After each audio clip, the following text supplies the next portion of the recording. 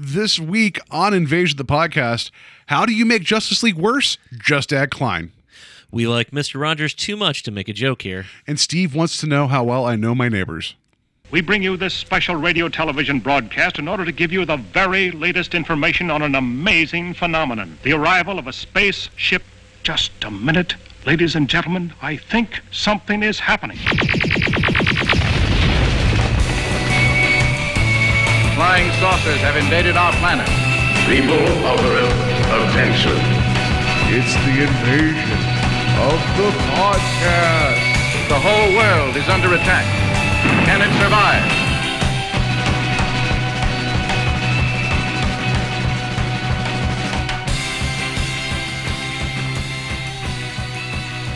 And welcome to Invasion of the Podcast, where I try to take over the world one listener at a time. My name is Paul, and to my left, as always, Steve. Hello, everyone. And we're going to be talking about Mr. Rogers tonight, and the documentary, Won't You Be My Neighbor? I keep wanting to say A Beautiful Day in the Neighborhood, but that's the name of the film that Tom Hanks is in, which I can't wait for the Tom Hanks documentary about how a wonderful person he is as well. And like it's just this weird like generational thing. It's like, well, Mr. Rogers has gone away. Now we have Tom Hanks. Who's the next one that's going to come along? So I like the idea. It's like the Pope or like Doctor Who. Like who's going to be the next man that we're all like, oh, he's here. So we're talking about that. I'm a little out of sorts because before we start recording, they live in Cleveland, and it gets a little weird. And there's a gentleman outside yelling at something. I don't know. He's one of our fans. Actually. He's one of our fans. And he knows we're recording, and he just kept yelling Star Wars over and over again. Now, and then I thought about it because I made the line. Steve wants to know how well I know my neighbors. I really don't want to know that guy. And it's just when you live in a city, like I don't live too far away from like downtown Cleveland. Just weird shit happens, and it's just like Steve, you've lived in Sandusky, Elyria. I know that's not like Cleveland-ish, but you've lived in areas that are a little bit more populated than I have growing up. Is there always that notion of probably not a good idea to go here or do that right now? Have you ever always known that of there's just places you don't go, or there's times of night don't go there? Yeah, I mean there are streets in Sandusky that I don't know. To this day, I don't know that I would walk down after midnight. Okay, so I mean, the world's a scary place. Yeah, we're going to talk about Mr. Rogers. It's a scary place, and I think you have that with every town. I think obviously Cleveland, it's obviously a little bit more prevalent, or a more suburban area, as opposed to my wife. From Port Clinton, people just were like, "Oh, we don't lock the doors." I'm like, "Lock the doors." Yeah, they're gonna let all the muffleheads in. They're just gonna burst in at midsummer. Now, I grew up in the middle of nowhere, West Virginia, so it was still kind of I never it was more the fear of just getting lost somewhere as opposed to you just wander out in the woods. You're like, I don't know, will people ever find me? It isn't it wasn't ever the worry of maybe there's a bad person out here. It was more like maybe they fell into a river. So I just, and it took me moving to Cleveland. I moved here in 2000 to realize, just don't go making trouble. I just kind of, oh, look, you have a place to go there and don't cause trouble and you're good. Yeah. That's not a fun thing to start to show off with. So yeah, I apologize. My brain's a little out of sorts, and I also admitted to Steve that I was on a lot of caffeine earlier today, and then my brain started collapsing on itself like a star that's about to implode. So it's going to get weird. I do apologize. Paul's going to escort me to my car tonight. Yeah, because I'm an opposing physical threat. That's what's going to happen. I'm going to use my hands of steel. It wasn't especially large. But it felt hard. Extremely hard. My extremely hard hands of steel is what I want to use. Now, so I got to start the show off here with an admission, aside from the fact that, there's a gentleman outside yelling.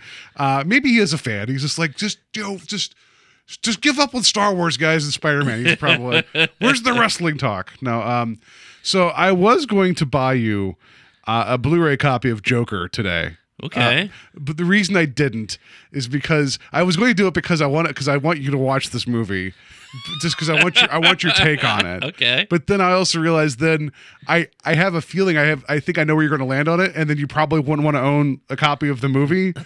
And so that I also felt like, I'm kind of in a weird spot that movie, so I don't know if I want to give it more money. So like that was my admission Steve, I almost bought you something that I didn't. That's my admission. Well, I don't know that, that movie's made so much money at this point. I don't know that they'll miss your $20. That's fair. Yes. I certainly understand not wanting to give money towards something that you're just sort of, I don't know if opposed is the correct word, but like if it was something that I knew you were legitimately like excited and you just didn't get to the theater, that'd be different, Well, our friend Rich had kind of I don't know. I wouldn't even say it was like a positive review or a negative review, but he seemed to like it more than I'm guessing at least you did. He did. Yeah. And he framed it in the sense of like once you get past all the bluster and like kind of like there was a lot of like talk around the film. Mm-hmm. Yeah, it's just and I envy those that can take that film and place it like in a context of if you're doing like a late 70s, early 80s, like riff on like a lot of those like type films and that time frame. The De Palma and the guy who made Taxi Driver was that I can't remember, but that's gonna blow my mind that I don't remember the guy. Scorsese? Scorsese, did you do that? Son of a bitch! That's what's wrong with me. Those kind of films, right? It was Scorsese. What's wrong with me? Yeah. So I get if you could put your brain in like that space. Yeah. Martin Scorsese. You said it, and I had to double check. Why, of all the films, that I'm like, yeah, that guy that did that. I don't know who was that. Who was that? That Marty guy. Scorsese. That guy. Whatever happened to him. No, like if you can put that in its place, I think that's good, and I can appreciate that. It's just. I still feel like the it's a kind of a little bit of an open sore of a film though. Like, and I think it's trying to be on purpose, which I'm not saying like films can't be provocative, but in fact, I enjoy that. I think cinema should be challenging. It's just, this one just kind of comes across me wrong, and so of course I was like, I want to give this to my friend. So no, but I didn't, so that was my admission is that I don't know. I have a feeling, I think I know where you're going to land. I don't know ultimately. But I will be curious as to when you go see it or when you eventually see it, because I didn't buy it for you. It is sort of odd to be outside of the, I don't want to say zeitgeist at this point when it comes to that movie, but it is interesting. It's definitely something that I would have never pictured that I would be like, oh, there's a movie about the Joker and I didn't see it. It's my whole, Batman v Superman. I still haven't seen it. And it's crazy to me to think that, 20 years ago, I would have never thought that a movie like that would come out that I hadn't seen. So, it is a weird place to be in right now because I do see people who do genuinely love it. I know where you fall on it. I know kind of where Rich fell on it. And I'm not sure where I'm going to land. And I don't know if it's because of the type of movie it is or if it'll be just simply because, for me, there's no Batman. That's fair. I hope, because that feels like the most shallowest place to come from. But like at the same time, a movie that's just sort of celebrating the Joker feels weird to me, so we'll put it that way. Okay, so so there you go. I didn't buy you something, so that was my you know what? I mean, maybe for because Birds of Prey is coming out, maybe I'll sit down and watch BVS and Suicide Squad because I've not watched either of those. I think that might be worthy of an episode to get like maybe we'll do Batman versus Superman talk. Okay, because I am highly curious. That makes 3 films there that I'm highly curious about your take, but I think the Batman vs Superman is going to be the one that's going to be closest to you. So I figured that would be a fun one. Maybe we'll get into. So yeah, there you go. But yeah, that was my day of walking around Best Buy for a minute, holding a Blu-ray, and then deciding against it, and then leaving Best Buy with buying nothing. Like I was like, oh, and it just dude. I like Best Buy. The one where I was at on the east side of Cleveland, they have really reduced their floor space for films. I know that's kind of an active choice. Yeah. But even compared to like the one on the west side, North Olmsted, which has like double still the floor space of this other one, it's like I used to go like every so often and be like, what's new? And I'm like, oh, I can't even tell because there's only like 3 racks of movies. So Yeah, I will say that being a lover of physical media these days is becoming harder and harder, simply because you go to Target and it's being reduced. You go to Walmart, it's being reduced. You go to Best Buy, it's being reduced. Your only options, and I hate to say that they're forcing you to go and buy from like Amazon or an online retailer. That's kind of the way, like, Scream Factory doesn't, like, I don't understand, like, I can't go and buy Scream Factory. I have to order those. I can't go buy, granted, I don't have a region-free player, so I can't buy a lot of Arrow titles. yeah, But, like, I feel like if you're going to reduce the, like, size of your selection, maybe focus on those specialty titles because people would want a place to go to get them. yeah, maybe. I feel like maybe like some of the like the second buy shops, like like we have in Ohio and other places, like the Record Exchange, maybe, or sorry, the Exchange. Yeah. Like that's still a pretty good place, but you're also dependent upon what other people bring in, but.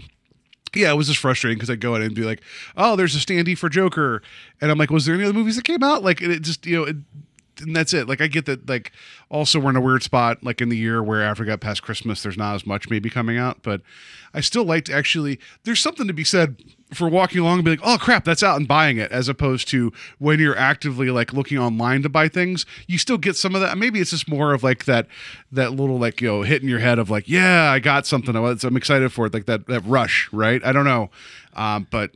It's something about it's like it's part of it's the thrill of the hunt, and it's part of it's discovering something that you didn't even know you wanted, like just being like, oh my god, they released a special edition Blu-ray of this. I love this movie. Yeah, it's got 4 hours of a making of, and 8 hours of behind the scenes, and all this other crazy nonsense in it. Absolutely, I'll buy it right on the spot, as opposed to like going on Amazon and like looking to see if it's available. And it's this kind of the same thing where people talk about how they're like they miss the nostalgia of going to the video store. There is something to be said for, like you said, the hunt, and there's also something to be said with being stuck with that movie. Like, yeah, you went to Blockbuster or a mom and pop, you rented, maybe 2 movies for your weekend. One of them was bad. You sat through it because you're like, all right, I rented this movie. Whereas I physically now, brought this here. We're going to finish this. yeah. Now you're like 15 minutes into a bad movie on Netflix, which I guess, understandably, maybe not such a bad choice. But you can easily just get out of it. So that's fair. So, all right, that's my story about how I almost bought you something and then didn't. So that's that. I'd like you to start every week with like, I saw this, I thought of you, didn't buy it. Well, like, when I was out in Vegas a few months ago, my friend we were staying with, he was like, we're let's go to the Hoover Dam. And I'm like, sure. And then we got about like 85% of the way there from his place, and his car started acting up, and he was like, I think it's best if I turn around. I'm like, dude, that's fine. Like, it's your car. We don't want, we just talked about like, growing up where we did, there's just stretches of desert. Like, there's a lot of people around, but no, I don't want to have my car stopped, even if it's like a well-traveled highway. I just see rocks and nothing else. I don't want to be like, let's go back to your place, right? Right. And then he just felt so bad, and I was like, dude, I've every day of my life, I've not been to the Hoover Dam. I think I'll be okay. And it's not like you went there to see the Hoover Dam either. Yeah, and so then we sent them a Christmas present, and I was telling my wife, I was like, I want to send them a postcard in that present from the Hoover Dam saying, "Wish we were here." Like, yeah, and then she's like, "Oh," and we tried looking up. It was like we couldn't find an actual like Hoover Dam postcard that you could just buy. Like, I guess you had to like find it from a gift shop. That seems really weird. I think you would be able to. Yeah, maybe we didn't look hard enough, but I thought that'd have been a great joke to be like, yeah, like, another day we weren't there. So yeah, every day is a day I didn't buy Steve a copy of Joker. All right, yeah. I don't know. I'll get around to it. I'm sure it'll eventually show up on HBO or something, right? So that's the thing. Okay. I think I've had this happen to me twice now, where I bought a movie and then like that same day it popped up as the movie of the week on HBO. The first chapter of It. It was broke down and it was on sale, so I bought it. And then later that week, it was the HBO movie of the week. And then Shazam I bought for $6, which is a good deal anyway, so it's not a big deal. But I bought that Black Friday, and that Saturday Shazam was the week on HBO. I was like, yeah. Yeah. So, all right. Did you? I know this. We've already talked for a while here, but did you do anything of worth the weekend? For me, I just drank and played video games, so nothing really. Like an adult, I played Overwatch and World of Warcraft like an adult. So that's all I did. So we attempted to go to the movies for the first time in ages without buying tickets ahead of time. Oh. And got there in 1917, was sold out. Oh. People are really responding to that film. I think that's great. Like, give me big war epics, that it's making bank right now. Like, yeah, so we then went into the 7th level hell that I call Trader Joe's. Have you ever been in Trader Joe's in Westlake?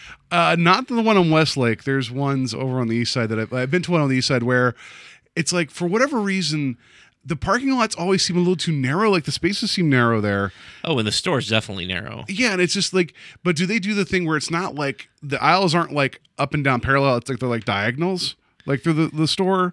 They weren't diagonals, but what I will say is that everything is Trader Joe's, so like you're not going to find another like brand in there. Mm-hmm. So if you're looking for something, you're going to be completely lost. And at 4:00 on a Sunday in Westlake, it's just going to be packed full of people. Yeah. So like I tried to look at this. So long story short, people, I'm trying a keto diet. I did it a long time ago, and it was successful. I've gotten away from it, so I'm trying it again. I'm trying to reintegrate. But with that, there was this like almond flour that I was like, oh, I see they have it. I'm going to try and buy it. I went back to the aisle 3 times. Every time I went there was somebody in front of it. Oh, like just standing in front of it. I hate confrontation to the point, even the supermarket, where I'm like, you're literally in front of the thing I need. I'm going to stand here for a minute. I hope you move, or I'll just go down another aisle for no intention of looking anything there and travel back and hope that they're gone. Right. Yeah. I'm the same way, and I started having like an anxiety attack because I'm just like, there's people everywhere. I can't find anything that I want. I can't figure out where things are because they're all branded, Trader Joe's, and I'm like, can we just get the hell out of here, please? And then we ended up going to Myers. So okay, yeah. That's The only other thing that I did was I bit the bullet, and I joined Letterboxd. I saw that, and you followed me, so congratulations. Yeah. And I was an idiot and didn't follow you until today. So now we are following each other on Letterboxd, and you can see my 5-star review of Welcome to the Neighborhood. Not Welcome to the Neighborhood. Won't You Be My Neighbor? I wasn't even the right name of either movie. My 5-star review of Won't You Be My Neighbor is 5 stars. No, you're crying. That's my review. So I didn't put it on there. I've only watched 2 movies so far, so I've only got 2 reviews on there. Yeah. But I was gonna put it like 1 star, and then my review is going to be, what kind of an asshole am I? Question mark.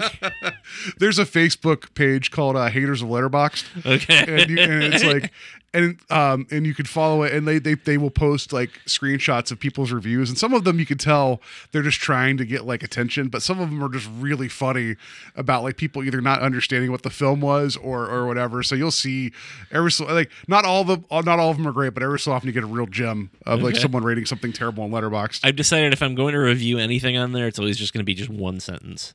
So I have 2 reviews on there. They're both just 1 sentence. Yeah, long. I mean, and the cool thing about Letterboxd is that you could either, if you could like a movie, like 1 out of 5 stars and half stars are available, and you can add a review, or you could just like hit liked and it will log it, so you don't have to write a review every single time. Mm-hmm. So that's nice. Like there's times where I do feel like I need to say something, but yeah, I don't know. Like I liked it, and again, like if you guys, I believe I think I said my Letterboxd last week. I'll say it again if people. Sleepwalker 90210. Yes, that's it. It's Sleepwalker. 232, I think, is what I have here. Yep, all no spaces, just Sleepwalker 232. So if you guys want to follow me on Letterboxd, I haven't been watching anything recently, so it's not like I've been like cranking out like canon films or whatever, watching them. And not that like I have what is it? Who started following me now? Weird. I literally just got an email saying someone started following me on Letterboxd. I don't know who that is. All right. And the show isn't live, so I have no idea how that happened. But anyway, so cool. You joined Letterboxd and you ran out of Trader Joe's. So good weekend. Yeah. All right. So yeah, let's just get to the news.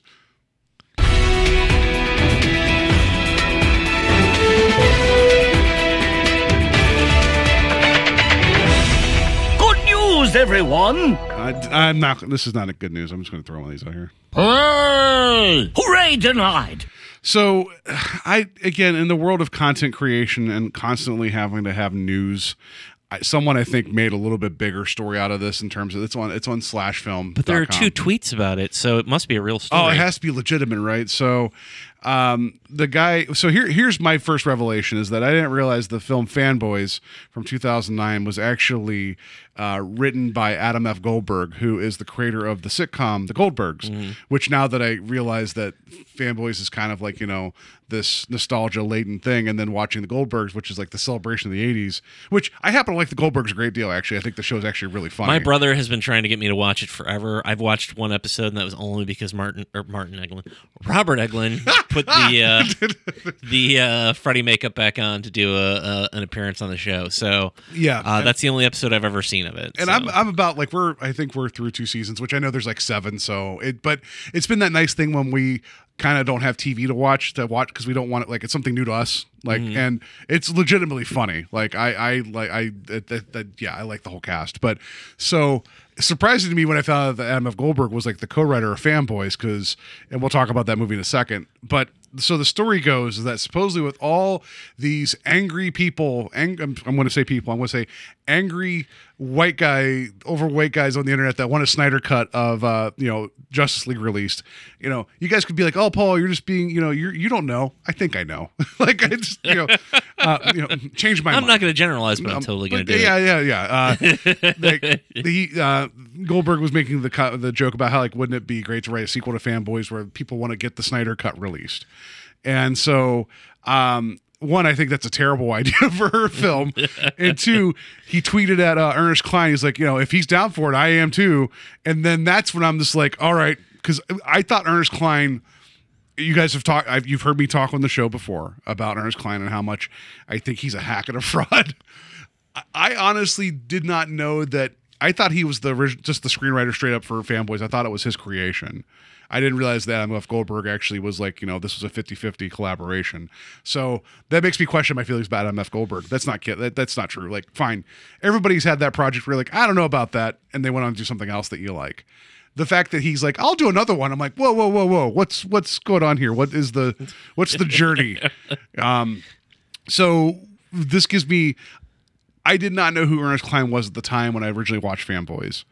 I saw it like because when I was working at Blockbuster, we got it like pre-street. I watched it then thinking, okay, I've heard about this. I don't think it ever really hit the theaters. I think it kind of just, if it did, it was a real small run. It was a movie that had been, at least on the internet and in certain circles, had been talked about quite a bit by fans just because it kept getting delayed in release. Yeah. And I think the director... maybe it was Adam F. Goldberg as well, kind of went through all the changes that had to happen with the film because the story is about a guy who's dying and his friends are trying to get in to see episode 1 before it's released so that he can see it before he's gone.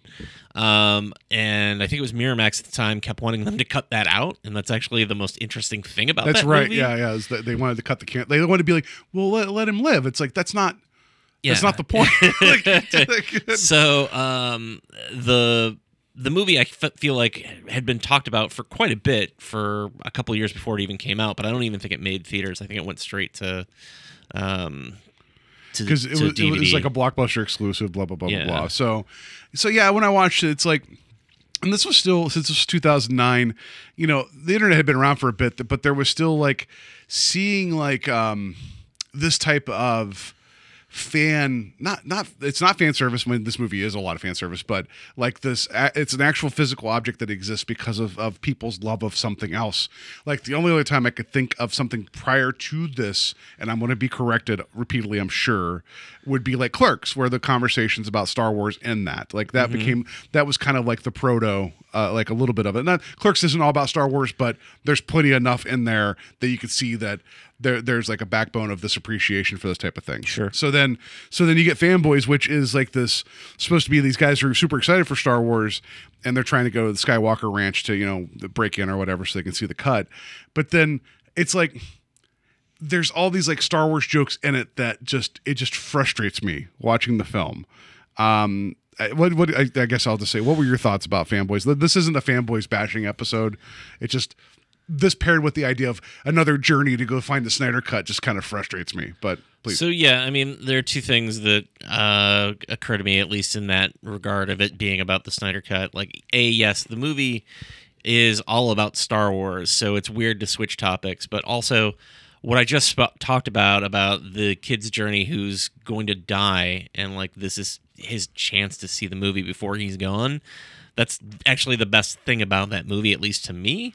So if you take that element out of what a sequel would be, I think there's even less there for me. I think Fanboys is an okay movie. I think it just tries too hard.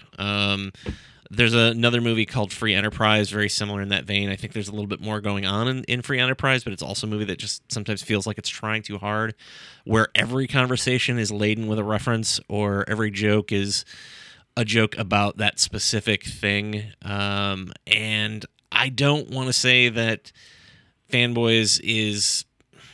because there are some funny moments in Fanboys. I wish it was a little bit smarter about some of its material, we'll put it that way. That's fair, but like there's the whole bit whenever they run through the billboard and you have the outline of the impact look like Vader's helmet and the taillights look like, eyes. I'm fine with that. It's like, okay, that's a nice little visual gag. But then you have to hear the breathing of Vader's helmet. Like you have to hear the Vader breathing for a moment as just to remind you, just in case if you guys didn't get that this looks like Vader's helmet. So I feel like this is also a movie that had a lot of hands on it. Like I'm looking right now at the poster because Paul has the IMDb up. Yeah, and it's a play on the 40-year-old virgin poster, and that feels like a marketing guy being like, all right, here's my idea. It's the 40-year-old virgin, but instead of it being Steve Carell, it's a guy wearing the same shirt and a Darth Vader mask. What do you guys think? Great, right? Yeah. Right? This will get people, and people will get the joke automatically. Like, that's the kind of thing that it feels like was happening. And I'm not saying that wasn't in the original script with the breathing, but it also feels like somebody being like, I don't think that joke is funny enough. We've got to make sure that people really get it. Yeah. So you put in some Vader breathing. So yeah, I mean, it's a very likable cast. You got Jay Baruchel, you got Dan Fogler, you got Kristen Bell, who honestly, if they make a sequel and somehow she's involved, I would be really surprised because I think she's kind of on top of the world right now. The other gentleman, I'm forgetting his name, but he was Jimmy Olsen in Superman Returns. He's really good in it. Sam Huntington. And I haven't seen him in a movie in a while, so I would be okay. I actually like that cast a great deal, so I'd be okay some of the casting with them. I'm okay with. It's just I don't know. Maybe it's been 10 years since I've seen the film, but I just remember even them being like, "Yeah, this is a little." It's like I think it's one thing to be a fan of something, and I know the film's called Fanboys, and to love something, and it's like, but not every single thing needs to drip it. Like you could have this wonderful story of these guys being like, we know our friend's not going to make it. Let's see if we can try to convince them to let him see an early cut of the film. And it's like, and that's the journey, right? And then you could have some stuff interdispersed, but I felt like this thing was waiting every 3 seconds to drop another like Star Wars thing on you. It's better when it's being subtle, we'll put it that way. And unfortunately, there isn't a lot of subtlety in the movie. No. There is the last line of the movie is pretty great, where they're in the theater, they're getting ready. Their friend has passed on. They're at the opening night of episode 1. They're kind of a little, excited to see the movie, but also realizing he's not there to be a part of it.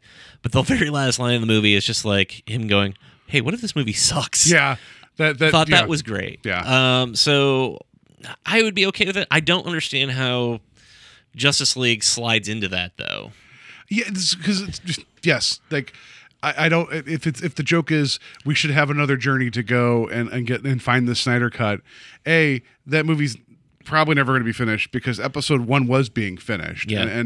But it's also like, is this going to be then a 2-hour journey of them making all those wonderful Justice League comments and references that we like all this Warner Brothers movies, DC, like it's going to be like weird, Right. Is one of them going to be such a fanboy of like Jared Leto's Joker that's all they're going to dress like him and look like him? It's like, I don't know, like it just, or I don't know, like it just feels like it's 2 tweets, so it's probably not a real thing. I just know the moment that this guy tweeted, Adam F. Goldberg, who's having great success with with the Goldbergs and that other show I think he's a co-creator called Schooled, which is set in the 90s. That looks like it's on ABC as well and has some of the other same cast members I saw. I think he's doing fine for himself. I think the moment, like, he's like, hey, Ernest Cline, what's going on? I could just almost see, like, Ernest Cline, like, poke his head around the corner and be like, yes? Like, like, do you need more references? And he'd be like, I don't understand this Justice League stuff, but what if we did what if we did Super Friends or something, Like, can we bring something from the 70s and 80s in, Like, I just feel like you're going to evoke that name. It's going to be like Beetlejuice. He's going to show up and bad things are going to happen. I mean, I just assume if you were going to do a sequel, I would just do it about episode 7. Like, that's in the past now. But to be fair, when Fanboys came out, Phantom Menace was already 10 years old. So, like, I don't know. I don't know that making it about the Snyder Cut is going to be that topical 5 years from now or whenever it gets made, too. So you might as well keep it within Star Wars or make it about, like, episode 9, Yeah. Because that's it. It's a group of people that are pissed about The Last Jedi, and they're going to go to Disney to protest to get it changed because they want.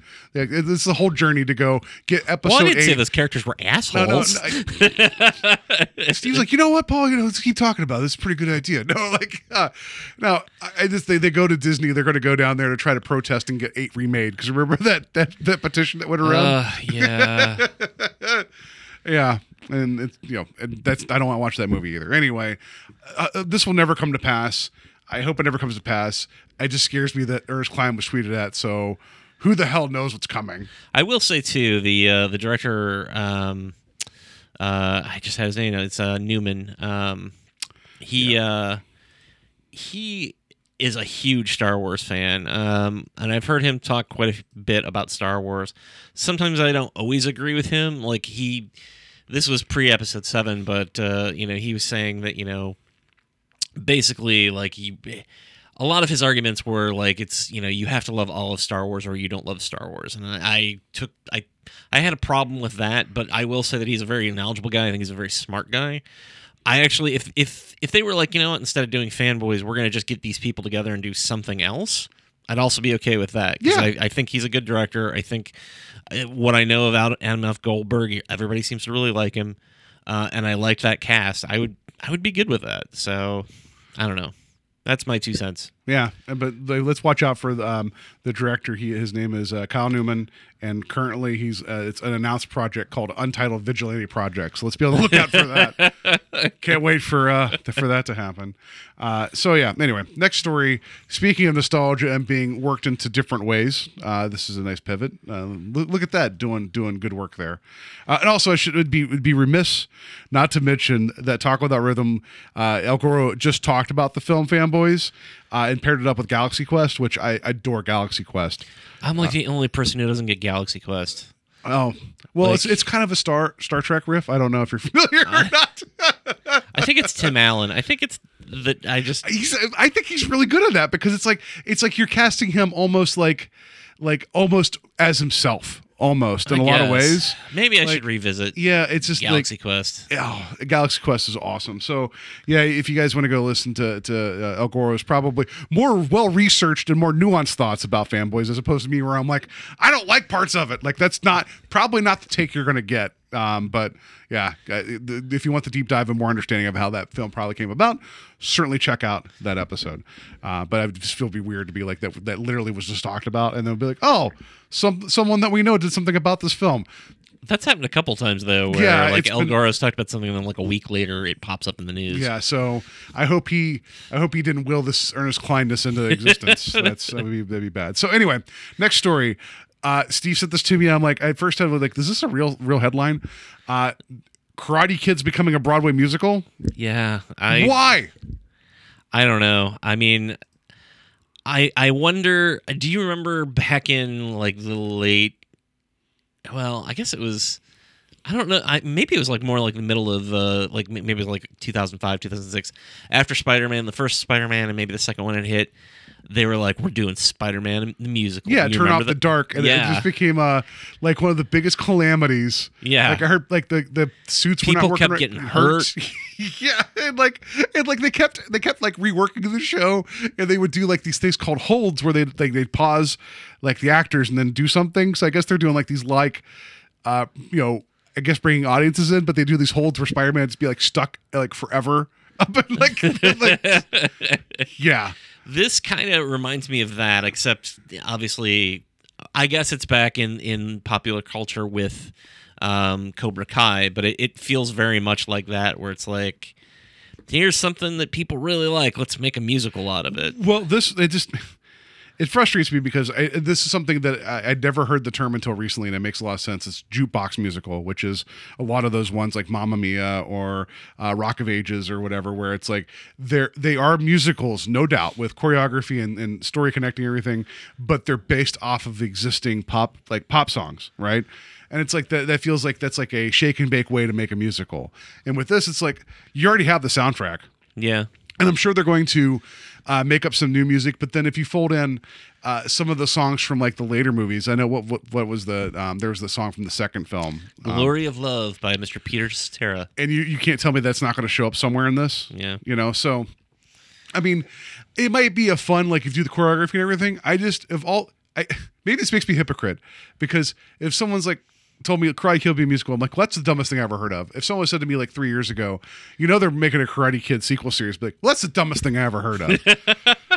And it's now like one of the best things. I'm super excited for season 3 of Cobra Kai, so it's like maybe I'm just wrong about this. Yeah. I don't think I am. I like why can't we have original things as well in like musical theater? But I guess that if this is the gateway to get people into things, cool. But at the same time, like Hamilton, which is a musical made of whole cloth, like that people are just losing their minds over still. And so I guess there is that avenue as well. But just looking at this article, there's been Broadway musicals of Beetlejuice, Tootsie, Mrs. Doubtfire. Was it Devil Wears Prada, like stage productions, Bull Durham, like I don't like okay, like, I mean I don't know. There is a stage version of like Evil Dead. It's never been on Broadway, I don't think. No, but, like, I know you're talking about, yeah. I would go see that. Yeah. I mean, Mrs. Doubtfire is a fine movie, but I don't know it's something that really needs to be made into. You don't remember the wonderful song "Drive By Fruiting"? You don't remember that one? I don't remember that. Or "Time to Shove My Face in the Cake and Say Hello." That's another song. Oh, hello. He said hello. Beetlejuice, I guess, kind of makes a little sense. Like that seems like there's theatricality to that, so you could maybe do something with that. I mean, that was more plastic. I'm sure you could stretch that and make it a lot. Like that could be fun, right? Sure, but I don't know. Does everything need to be made? The Karate Kid's a known commodity. It's been out for more than 30 years, so that's going to be like, if you'd just been like, "Hey guys, we're making a martial arts musical." Oh, right. Well, I'm not interested. We're making a Karate Kid musical. You have my money. Like that's the part that kills me about this is like it has to be attached to something. If you have this vision of how to mix martial arts, like, fighting and dancing, I'm sure it's been done before. I'm sure Cirque du Soleil is doing that all the time, but cool. It's just, I don't know. I guess the world's big enough where you can have all sorts of media in the sense of like you can have like these recreations, you can have new original stuff. And I guess if neither one of those existed, we wouldn't have a podcast talking about things. So again, I'm a hypocrite. This just seems like a weird choice. Yeah, I mean, it's not something that like they're going to get me in the door with. They're not going to be like, it's Karate Kid. So what franchise that we do not know of as being a stage production would you, if they're like, we're doing this as a musical, and you'd be like, I got to see what happens? Oof. I'm trying to think. I and we want it to be like a big like franchise. We don't want it to be like, no, it's whatever. Like if this is off Broadway or off Broadway, Well, I mean, there's part of me that would like to see like what maybe like Clerks the musical would be like, or maybe that'd be funny. They go to intermission and the show would just be over. Like they would never come back. Like that'd be great. I don't know. I'm trying to think. What else would be an interesting? I mean, I feel like there's some that are just too hard to do. Well, again, I mean, we're just limited in our scope because we Yeah. don't understand how musical theater works. Like, Yeah. what if there was like I could probably deal with because there was some music in it. Like, Ooh, I want a Shaun of the Dead. There- Shaun of the Dead, the okay. musical. That'd be okay. That would be fun, especially if you did some original music, and then even if you did folding in some of the Queen stuff, like when they did like get Edgar Wright. Like it doesn't have to be a jukebox musical, but it could have some of those qualities. I think that'd be fun. There's a really fun video that I think it was in the last 2 weeks that went up of Simon Pegg watching just that scene from Shaun of the Dead where they're beating the owner to death with The pull cues to "Don't Stop Me Now." Yeah. And it's just him talking about what was going on during that portion of the movie, getting it made and whatnot. I love those types of videos where it's like they sit somebody down and they give you a mini commentary. But I would like to see I would see a Shaun of the Dead musical. We'll put it that way. Three Amigos. Because you'd have some of that, and you could get the mariachi stuff. I think that would be fun, and you could have some fun choreography and because the whole thing is that they're playing, they're fakers, so you could have a lot of the bravado, and then I think that'd be a fun thing to do. And you could have the singing cactus. Like you could have the singing invisible swordsman or whatever. No, it was just the invisible swordsman, right? And you had to sing to summon it. I think that'd be a lot of fun. Actually, I think a Three Amigos musical would be great. And it would definitely scratch people's nostalgic itch. And then at the end, when they do the Amigos, where they all all dress up like them, I think this movie's written. I think this musical's written itself. That's right. There you go. I think that'd be great. But then I don't know, I was just trying to think what else would be terrible. I'd like to see The Blob, the musical. How would you do that? I don't know. Does The Blob get its own solo? Do we get the Blob's motivation of what's going on? But yeah, I don't think everything needs to be a musical, but Friday the 13th, the musical, what would you do? I would probably go see that though. I hate to admit it, I'd be like, this sounds messed up. I got to see this. It'd just be a lot of fun, camp summer songs. And then, but Jason wouldn't sing. I mean, make Jason sing. Make him sing. I guess it depends upon if you're just straight adapting the first movie, because then that's true. Jason really isn't in it, so it's Mother. I like it. So, but anyway, so enough about that. Karate Kid's become a musical. Who knows what's going to happen next? Whatever things now we need a Bloodsport the musical. That's what we need. That would be interesting. Yeah. All right. Last story here it's a secret story for Steve, but may have already seen this. Headline here is Kansas man asked judge to allow him to have sword fight with ex-wife. So I don't know if you've heard the story or not. I read headline. I did not read the story. Okay. A Kansas man has asked an Iowa judge to let him engage in a sword fight with his ex-wife and her attorney so that he can rend their souls from their bodies. David Ostrom, 40, of Paola, Kansas, said in a court filing that his former wife, Bridget, and his attorney, or her attorney, Matthew Hudson, had destroyed him legally. The Ostroms have been embroiled in disputes over custody and visitation issues and property tax payments. The judge had the power to let the parties resolve our disputes on the field of battle legally, David Ostrom said, adding in his filing that trial by combat has never been explicitly banned or restricted by as a right in the United States. So there's no precedent saying that you can't do this, but I think it's kind of one of those common sense things of probably not. He also asked the judge for 12 weeks' time so he could secure Japanese samurai swords. So do you think he's just joking? He's just making a farce of it? I don't do you think know. He's serious. But he's he's like, I think I've met Mr. Hudson, so his ex-wife's attorney, his absurdity with my own absurdity, he said, adding that his former wife could choose Hudson to act as her champion. And so the lawyer argued that because the duel could end in death, this would the ramifications will likely outweigh those of property tax and custody issues. So here's the thing, so the judge has not he's not made a decision yet, citing irregularities with both sides' motions and responses. So basically, I'm going to guess this is going to get kicked out, but he's basically saying that neither side did the right things to either challenge this Yeah. So Oh my god. if you had to choose trial by combat to settle a grievance, what would be your weapon of choice? No, I would be terrible with a weapon. Well, that's why you got to pick. You got to pick appropriately. It can't be a gun. I think that's too easy. So. Oh man. I don't know. I guess maybe a baseball bat. Okay, you want to go some baseball furies there, the Warriors? I'm okay with that. Yeah, I guess because I'm definitely not making it out of a knife fight. I think I've got a better chance with a bat. I just think maybe I'd like to have like a Morning Star, like a chain based Morning Star. So you got like almost a He-Man weapon where you got like the single handle with the chain that ends in a spiked ball. Not because I think I would be effective with it. Mm-hmm. It's just that if I'm in a duel to settle or like a trial by combat, I'm dead. So at least I want to know what it's like to have that weapon for like a minute. Like I just want to know, and then I would just flail around and probably bash myself in the head and die. So, yeah. Yeah, I guess baseball bat is probably the one thing that I know how to use at least. And, that's true. You did play baseball growing up. Yeah, so, at least maybe I'll get a shot or two in before I'm bludgeoned to death by another guy with a baseball bat. Yeah. Yeah, I guess that would have to be like wherever you pick the other person has to have like it had to be the same weapon, right? Because like that seems a little unfair. Where it'd be like, oh, I have a baseball bat. It's like, oh, I have a battle axe. Like, right. oh, I didn't think this through.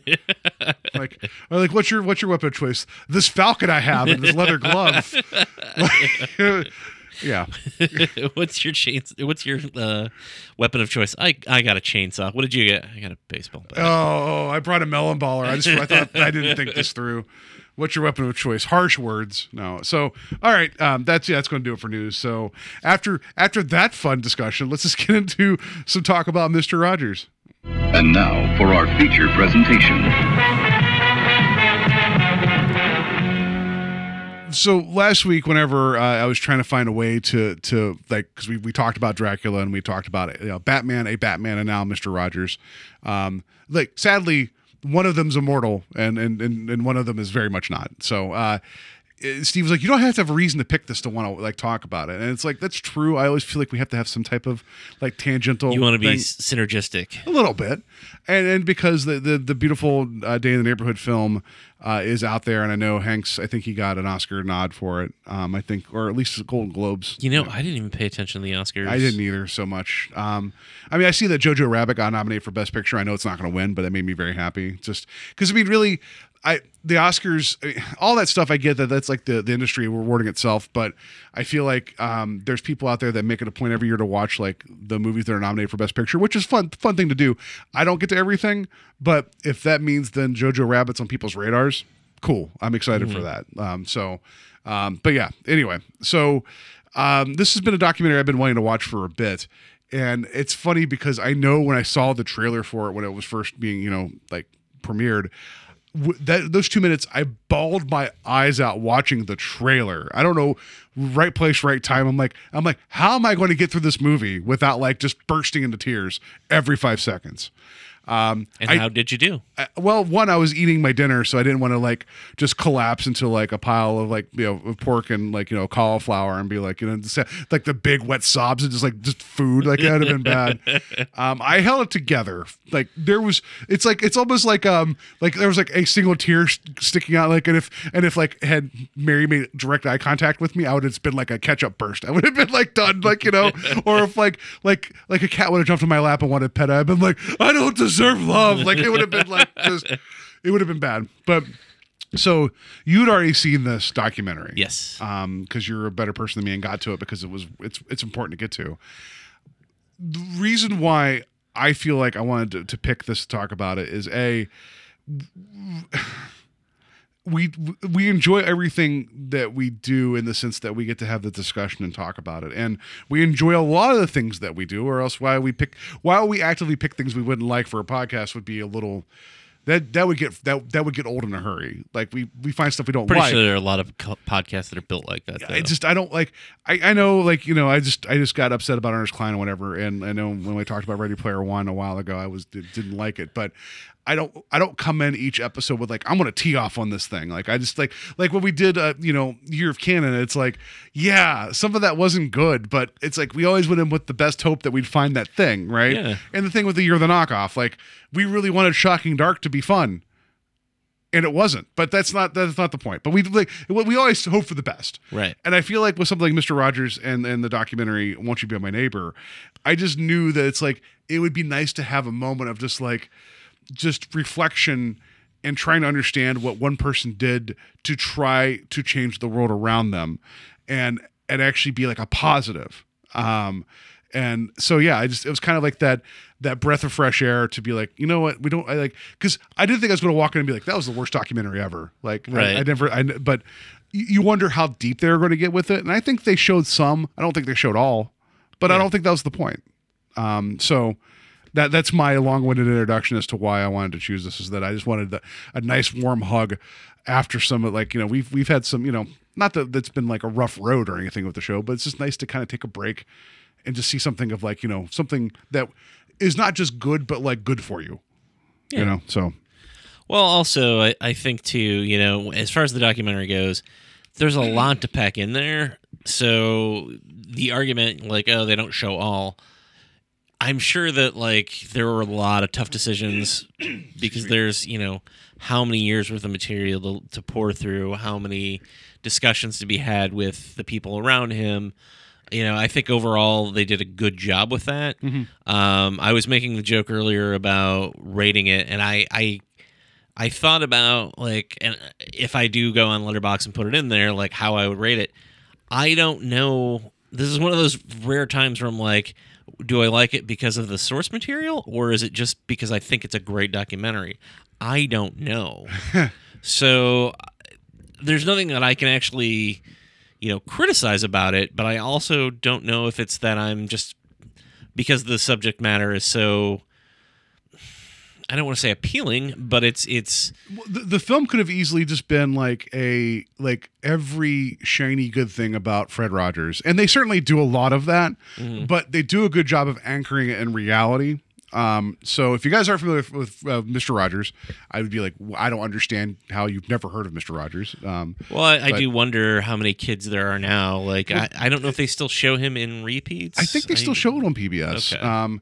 And that's how I grew up watching it. Like I can't remember a specific time watching Mr. Rogers, but I know I've had to have seen it. Just like I knew I grew up watching Sesame Street, but I don't recall any one specific thing about it. But it was daytime, and, you know, you talk about TV as a babysitter, and I'm sure that's something he would not like at all, like knowing, right, like watching this, but that there was never going to be any harm of having a kid watch Mr. Rogers during the day. And so I'm sure, how many years did he do it? Years and years and years. It would be silly for PBS not to run that still, right, you know? So, I mean, because I know the Muppets are owned by HBO now or whatever, so I don't know if Sesame Street is shown, but it's on a delay, like by like 6 months now or something.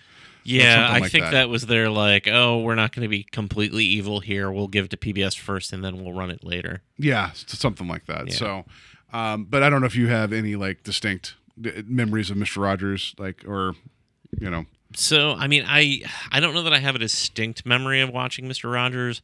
I know I watched him. I know I watched Sesame Street going up. And a lot of people always give me a look because they never know who I'm talking about, but my favorite style of this type of show when I was a kid growing up was a guy named Mr. Dressup. Okay. No. All right. So my documentary will be forthcoming on Mr. Dressup. It'll be just as good as the Fred Rogers. This feels like a new Blumhouse film coming. Like, his name was Mr. Dressup, and it's like it's just a pile of clothes in the corner. It's like, I don't know, is that Mr. Dressup? But it's like someone comes in. It's like, my memory of it was there was a lot of, like, costumes, and there was a lot of a drawing in it. So I liked that a lot when I was a kid, obviously. But I know that I reached a point probably, and I don't want to say early on, but I don't know that I don't know that I watched it past maybe the age of 5. I'm gonna say, because I know that his views, I think, felt very corny to me at a certain point in my life. Yeah, and I don't, and I think that, and I'm not putting him down. I'm just saying that they were talking about the age groups for it. And I'm like, I don't remember watching it when I was like, say, 8 or 9. Like, I had moved on to, coming home after school and watching Transformers and G.I. Joe and He-Man and those types of shows. So, but if you see like all the crowds of kids and things that were shown during the documentary, I think what you're talking about is probably the appropriate age in terms of like what he was kind of going for. I mean, I don't think one of the strengths of this is that I don't think he ever talked down to anybody, or like, I mean, you talk to kids differently, but you don't talk down to them. Like, right. You understand where they're coming from. Like, there's that wonderful story in the documentary about how, and I will also say I was taken aback by like the original black and white handheld footage. I think it was of his wife holding the camera while they're like in their apartment, like in Pittsburgh. And he's like playing the piano and trying to like prove his proof of concept, which I was like blown away by. Cause I'm like, what is this? I had never seen that before. But there's the bit where he's talking about how he was in a room full of kids and he felt this was like his test, and the kid, said, "Oh, my stuffed animal lost its ear in the washer or the dryer," and he's like, "That happens." And he goes through this, and he's like, "And sometimes you lose other body parts, but we don't." And he was talking about how the kid's eyes started widening to be like, "You're right," like, yeah. And he realized that like I could probably do this, like, and so I don't think he was talking down to the kid. He never forgot what it was like to, like, kids see everything so full on, and it's right in front of them that. I don't think he ever talked down to anybody watching the show, but it was definitely geared towards younger people. Yeah. Yeah, I think also, and I don't remember this, but I mean, his eagerness to approach topics that kids weren't being talked to about. Oh my goodness, yes. Was astounding. The idea that he tackled the assassination of Robert Kennedy to just the horrible racial crap that still goes on, but unfortunately, it's just unfortunate that's going on. But the fact that he was like, he had the little kiddie pool, he was like, washing his feet, and then how much of an asshole do you have to be to throw like chemicals on people in a pool because they're the wrong color? Like that really, like, that's not Mr. Rogers. What Steve was talking about. Yeah, sorry. There's a scene. They're showing footage at the time. Like I've jumped ahead once again. Yeah. Well, it was there. Well, I don't know if it was at the exact same time, but they're talking about how there was moments during like in the 60s and 70s, whenever like the segregation was going, big deal, and like the equal rights and all that, and how there was a big conflict because there were people of color that were in a public swimming pool, or just a swimming pool, and the guy who owned it brought bleach over and was pouring into the water to get them out. And there's footage of him doing it. Yeah, and it's like it's just horrific, horrifying, and just with so much malice, you right. know, and so then Fred Rogers, being the nicest person on the face of the earth, he had a little kiddie pool and was washing his feet with a hose, and the officer, which I forget the name of the officer, but he, from the get-go, he had the police officer be, a black male, like we're going to have, a person of color be an authority figure, but he brings him over. He's like, well, it's hot out. And he's like, that does look good. He's like, you want to get and wash your feet too? He's like, I don't know if I can do that. And they make it a point to have him wash his feet as well. And Fred Rogers, uses the hose. And there's a moment after hearing all that where he just turns and looks at the camera directly. It's almost like a more sarcastic person would have been like, yes. But he was like staring straight into the camera to be like, I'm looking whoever's in the eyes. You're seeing that I'm doing this. It's because we are humans. We are worthy of love. And this is just a nice hot day. And I want my friend to have his feet cooled off as well. Yeah. And it's like, yeah, it's just now you look back at that and you're like, holy shit, what were you doing? Like, I mean, in a good way. Yeah. I mean, that did influence Quentin Tarantino quite a bit. The feet part. Yeah. He's like, I like them. No, but I remember the first time that I watched the documentary, like, I was just like, I that's so far that I can imagine like a person being like, how do you live like that? Like how, like, I don't know. What about even the like point where you would throw chemicals on somebody? Like, I think it was important for the documentary to show the hate. Yeah. Because you then see how quiet Mr. Rogers is in terms of like, it's a small moment.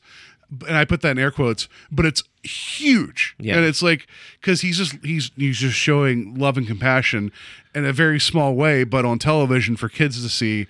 And he's not overtly making a statement, but he's making a very big statement. Right. It isn't like he was like, all right, everybody, we got to stop and we're going to talk about this. Though he would kind of do that. Like you mentioned, like the assassination of Robert Kennedy, which I didn't know about his take on that, which was amazing. But even going back to the first week that the Mr. Rogers Neighborhood was on the air, they dealt with like the escalation of Vietnam. Like, yeah, I skipped ahead. I'm like, holy shit, they're actually doing like this whole thing about like, you know, regime change and like warfare and how do you challenge this and sending balloons with like encouraging words to drop a wall. It's like that's the first week, and this was like a regional show in Pittsburgh at this point that was not, you know, like it just. I knew Mr. Rogers was important, and I knew that like people always turn to him in terms of like what does he say about this? What does he? Because like there's like the speech he gives in Congress to save public broadcasting I've seen before, and it was powerful then. It's more powerful now because they gave a little bit more context about how big of a moment that was. I knew about that, and I knew about how he made it a point every episode to mention that he's feeding the fish because the one blind girl that was worried about the fish and she didn't know. Like you hear these moments of like, this is a nice guy. This guy cares. I didn't understand the magnitude, or I should say, that's not the right word. The fearlessness that he had to just approach the world of what was going on and talk about it. Yeah. That was amazing to me. And talk specifically to kids about it, because I think that's a very powerful thing. I mean, I think about, you know, shows, the shows that I watched after, you know, like I mentioned, like the G.I. Joes, you know, where there was always like a PSA at the end of it, which was their like way of being like, see, we're educational. Yeah. You know, don't play in a refrigerator. Yeah. Don't play in a refrigerator, or don't cook, you know, with a frying pan when your mom's not home, kind of thing. Like, oh no, there's electrical wire in the car. Oh hey, it wasn't Hightower. That's from Police Academy. It was Roadblock comes to save the day. Yeah, like, oh thanks. That's going to happen every day. You know. Yeah. Anybody want a body massage? Body massage. Yeah. So, yeah, I guess it's one of those things that like if someone was said, oh by the way, did you know he actually spoke to great like social issues of the time, and even still, you know, it's an unfortunate reality that a lot of what he covers is still pertinent and needs to be still talked about. Yeah. And I think there was a big point when they mentioned with his wife and talking about himself about how they grew up in households where they couldn't talk about their feelings and they couldn't be allowed to process.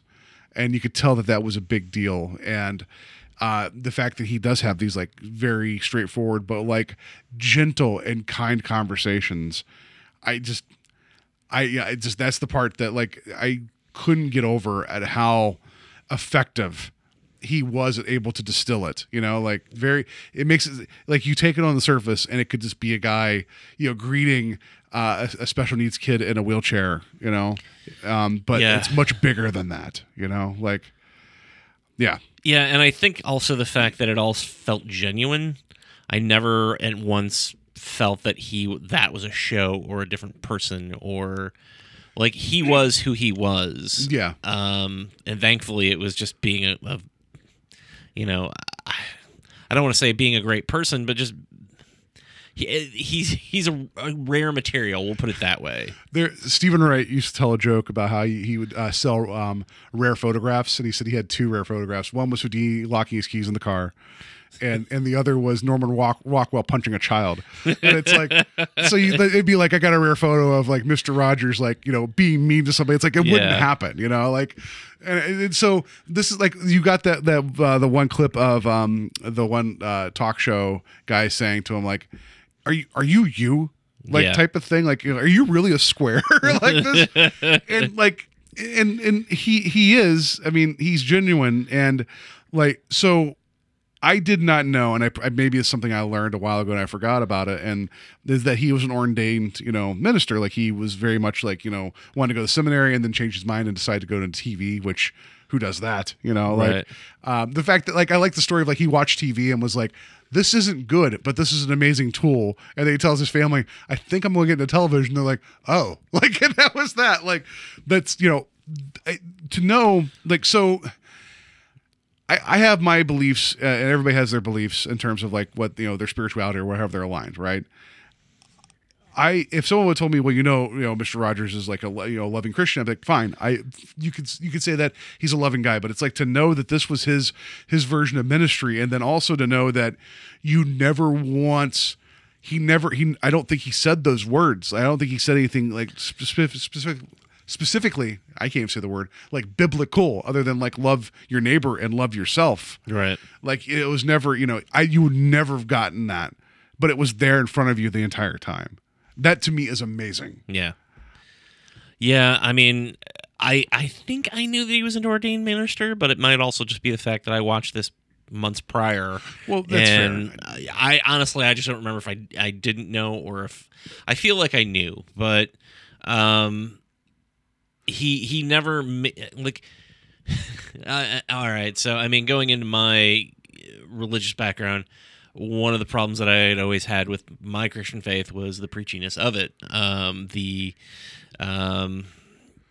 Do as I say, don't do as I do, probably. Yeah, there's some of that, and in some ways there were a lot of people who I knew that, claimed to be these wonderful Christians who were completely opposite of what my opinion of a Christian should be. And then, of course, we grew up in the 80s, so there was the whole era of televangelism. Yeah, and Jimmy Baker. Yeah. Jimmy Baker, yeah. So knowing that and then seeing, like, him just being like, hey, just love everybody. Never like, oh, if you don't read the Bible, you're an awful person. So I think that, like, he gave the message without browbeating you or telling you that there's only one way to do it, which is another problem that I have with religion. Yeah, I mean, there was the one point there when the gentleman who played the officer, again, I forget his name, and I feel bad for that, but when Fred Rogers found out that he was actually homosexual, he's like,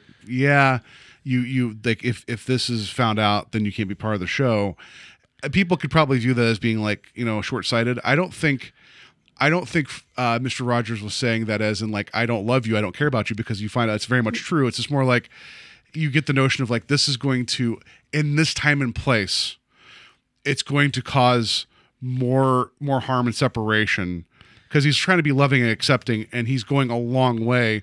I just think that society just wasn't there yet to keep reaching that far. Well, also, and I don't want to say that I'm going to defend Rogers here. I think that if the guy who had that relationship with Mr. Rogers was like, oh, like he loved me, I loved him. He knew I was gay. He never like tried to change him or anything. And he was like that. I viewed him as a second father. If he's good with who Rogers was, I'm pretty sure that I shouldn't have a problem with it either. He made the comment. He's like, I did this for my race. Like, basically, like he knew that he was portraying a lot of like good things that needed to be shown and discussed and proven.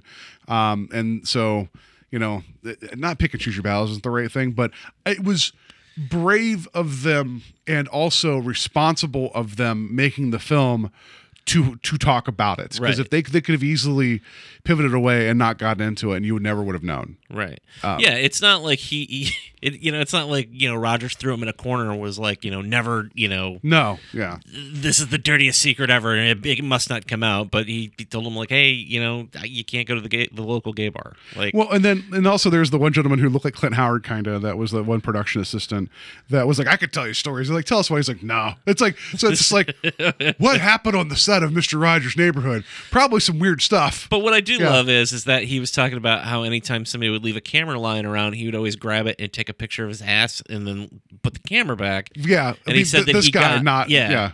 And then he said Rogers had brought in his camera one day and set it down. And he did it to Fred Rogers, and he's like, he never mentioned it, never said anything. And then at Christmas, he gave a poster of that guy's ass to somebody. Mr. Rogers gave it to the guy. He's like, make sure he gets his present. And they showed the picture in the documentary. And it's this guy with his butt to the camera wearing a King Friday the 13th mask. And it's so weird and great. And so, I mean, and you've seen probably the footage of Mr. Rogers flipping off the camera. Like, it's like, it's whatever. It's like he was a human being. Yeah. And then to know that, like, the biggest things that ate him were his own self-doubt and his own vision of worth for what he's doing is also very human. And then, like, and I know it was done for effect, but it was an amazing effect of showing the whole movie footage of him in Nantucket walking against, like, the wind by the lighthouse. And it's like that all just, it just made sense. Like even when they brought him back to kind of do like the PSAs around, like, after 9/11, like he was like, is this even going to do anything? Like, right. And everyone's like, you're Mr. Rogers. Yes. Like, it will do something, you know? Yeah. Like and to know that I feel like he shouldn't be a polarizing figure. Like, if there's only a handful of people on this earth that should not be polarizing, he should not be one of them. Yeah. You know, like, I'd also say Tom Hanks. like Alex Trebek is the Canadian one. Like, they, you know, like, just, you know, there's. To be fair, though, most Canadians are just, I don't know what it is. Like, there aren't too many Canadians. I'm like, man, that Canadian's an asshole. Well, I will say William Shatner. I will throw that out there. I would leave him in the. He's not quite Mr. Rogers. Don't get me wrong. No.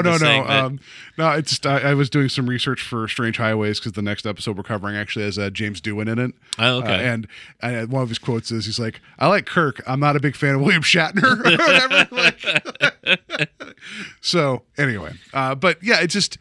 Like, I don't think so. And then to find out whenever, you know, he passed, there was protests at his wedding, his funeral. Like, that was just disheartening. And the fact that they framed it purposely so with the rightful intent of his friends saying, look at the kids that are there with the people protesting.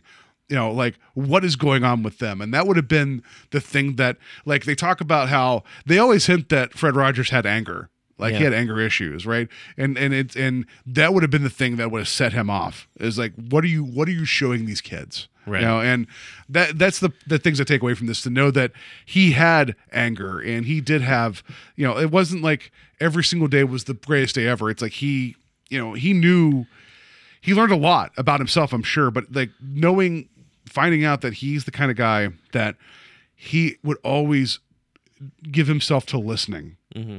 And just being there, I don't know. Like, it's just I guess I don't have a point there other than I just his constantly being available for kids no matter what they were saying and being there and meeting them there, and then knowing that that's what would happen at the end. It was very frustrating to see that happen, and just seeing some of the footage of him interacting with kids. It's just, I'm not a kid person. I just, you know, it's like, you know. They're cool. We have the same toys, but don't touch them, you know, like type of thing. I don't know what it's just me. Right. But watching him interact with kids just made me almost want to ball my eyes up, because I know I'm never going to be that person. And I don't know who is, you know, like you asked me at the beginning of this, like what was going to be the point that would make me cry. And there was two that got me. One was almost at the very beginning when it was this footage of him interacting with kids. And there was the one kid that just looked up at him in awe and just touched his face. I almost lost it there, but I had a mouthful of food and I didn't want to just spray food all over the living room.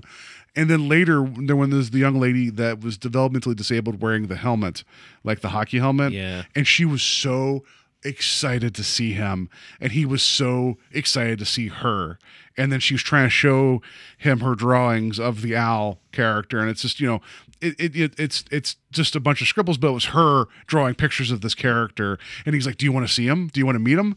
That just almost just utterly just annihilated me right then and there, you know, because it's just there's that love, and goddamn, like I don't know if I ever want to watch that scene when I'm having a bad day. I don't know if it's going to make it worse.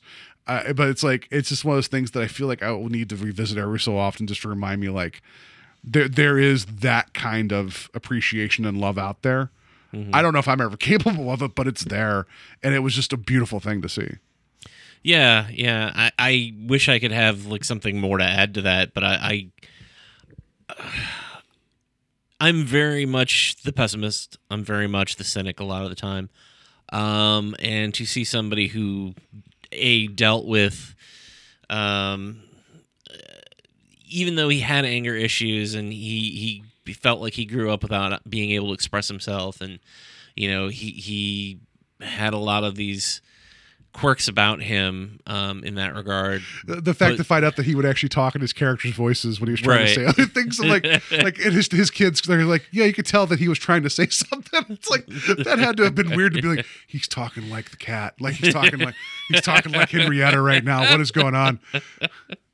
Sorry, I didn't mean to take away from that. No, that's okay. He's also not a very good ventriloquist. I'll say that. Yeah. That's like, there's one negative about Mr. Rogers. Actually, two negatives. Not a good ventriloquist, and he lived in Pittsburgh. That's the two things I'll say. That's just my living in Cleveland biased. But just, anyway, sorry. You're going on to a much more serious point. No, I actually don't even know where I was going with that. Just that, knowing that he sort of had this almost unconditional love, and I guess if you're going to go back to the religion side of it, like that's the guy that we should all be. Like that's who we should all be. And looking at it as an adult, I think, is all much different than being a kid. And just being like, wow, like that's really powerful and really amazing. The one thing that I did that I wouldn't go so far as to say it angered me, but there was a moment during the documentary where they're talking about people were blaming current society issues on Mr. Rogers for telling kids that they were special. Yeah. And I'm like, you know what? That's a parenting issue. That's not because he told kids that they were worth something that they're entitled now. No, he never said they're entitled. He said that you're you and you're special and you're. I'm saying that people are saying that he's the reason people they were feel subverting that, and that was frustrating. Absolutely, yeah. And I know that when they mentioned that he was frustrated with that as well. So yeah, that was frustrating. After watching the movie and then talking to my wife, she's like, we didn't deserve Mr. Rogers. And I was like, no. I was like, that's not the way to look at it. It isn't a matter of what we do or do not deserve. It's like, he existed and we should be thankful enough that he did to see it. Because, right. I mean, like, it's not a matter of like us being like, oh, we're terrible and humanity doesn't deserve this. It's like, to show that someone like that can still exist and still be like, I'm going to devote my life to public television and say and teach kids lessons and meet them where they live and talk to them. Because he made the comment, this is something too that was very important to me, was he's like, there was only one person, whoever was on the other side of the screen, I was talking to them. Yeah. He's like, I and they did a little montage of like kids' faces and everything, and my wife was like, well, she's like, and here I am getting upset about someone I never knew, and I was like, yeah, but he knew you. It's like he was talking to you this entire time, and of course you start crying again. Well, the gentleman who played the police officer also has that moment where he's like, I looked at him one day and I was like, do you like me or something along those lines? Like he's like, I finally realized when he's like, I love you, and he's like, I finally realized that he was speaking to me. And he's like, I've been telling you that for like a couple of years now. Is what he said. He's like, I've been saying it for years now, and you finally heard it today. Yeah. And that was pretty powerful. Yeah. So, I mean, I'm never going to make anything that's ever going to affect somebody in a way. That's not true. We touch tens of people every week with this show. Like, I'm sure we've affected the yelling guy outside.